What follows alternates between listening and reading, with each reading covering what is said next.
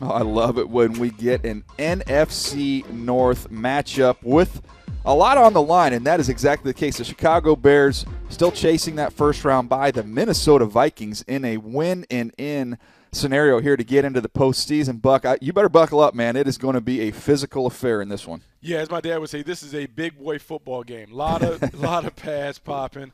It's the kind of defense that you want to see. And when I think about the defense, it obviously has to come to the Bears and the way the Bears are playing. Roquan Smith, their first-round pick from a year ago, has been terrific on the inside. A lot of attention is going to Khalil Mack and some of the others on the front line. But Roquan Smith's instincts and his ability to make plays have certainly helped this Bears defense. Here we see him sniffing on the second level, coming on a simple blitz, beats the guard trying to come over to get him, gets a sack.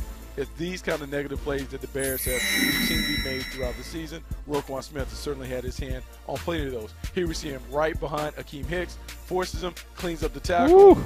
Their ability to put you behind the chains because they make big plays on early downs. Roquan Smith is one of the catalysts on this defense. He's one of the reasons why they are really positioned to make a run at getting a first-week bye in the postseason.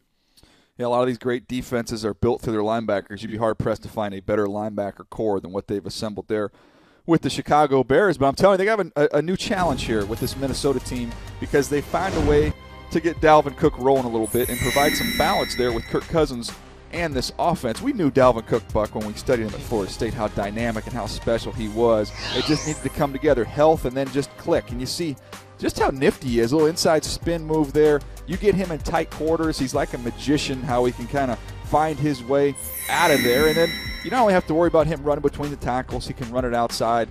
He can also get it done as a route runner. You're going to see him right here with our special fancy graphic even before he gets going, Buck. It's like he saw it before it even happened.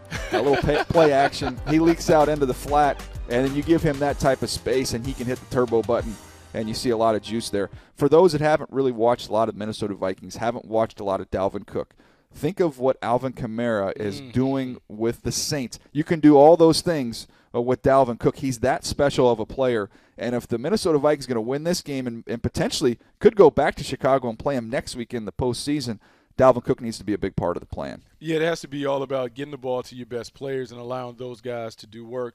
Dalvin Cook is one of the best players, and I think they have 4 playmakers on offense. Dalvin Cook, Adam Thielen, got 2 wide receivers, and then Kyle Rudolph. If those guys play well, I think they handle the Bears. I think they handle the Bears, and we get a chance to see this played back a week from now.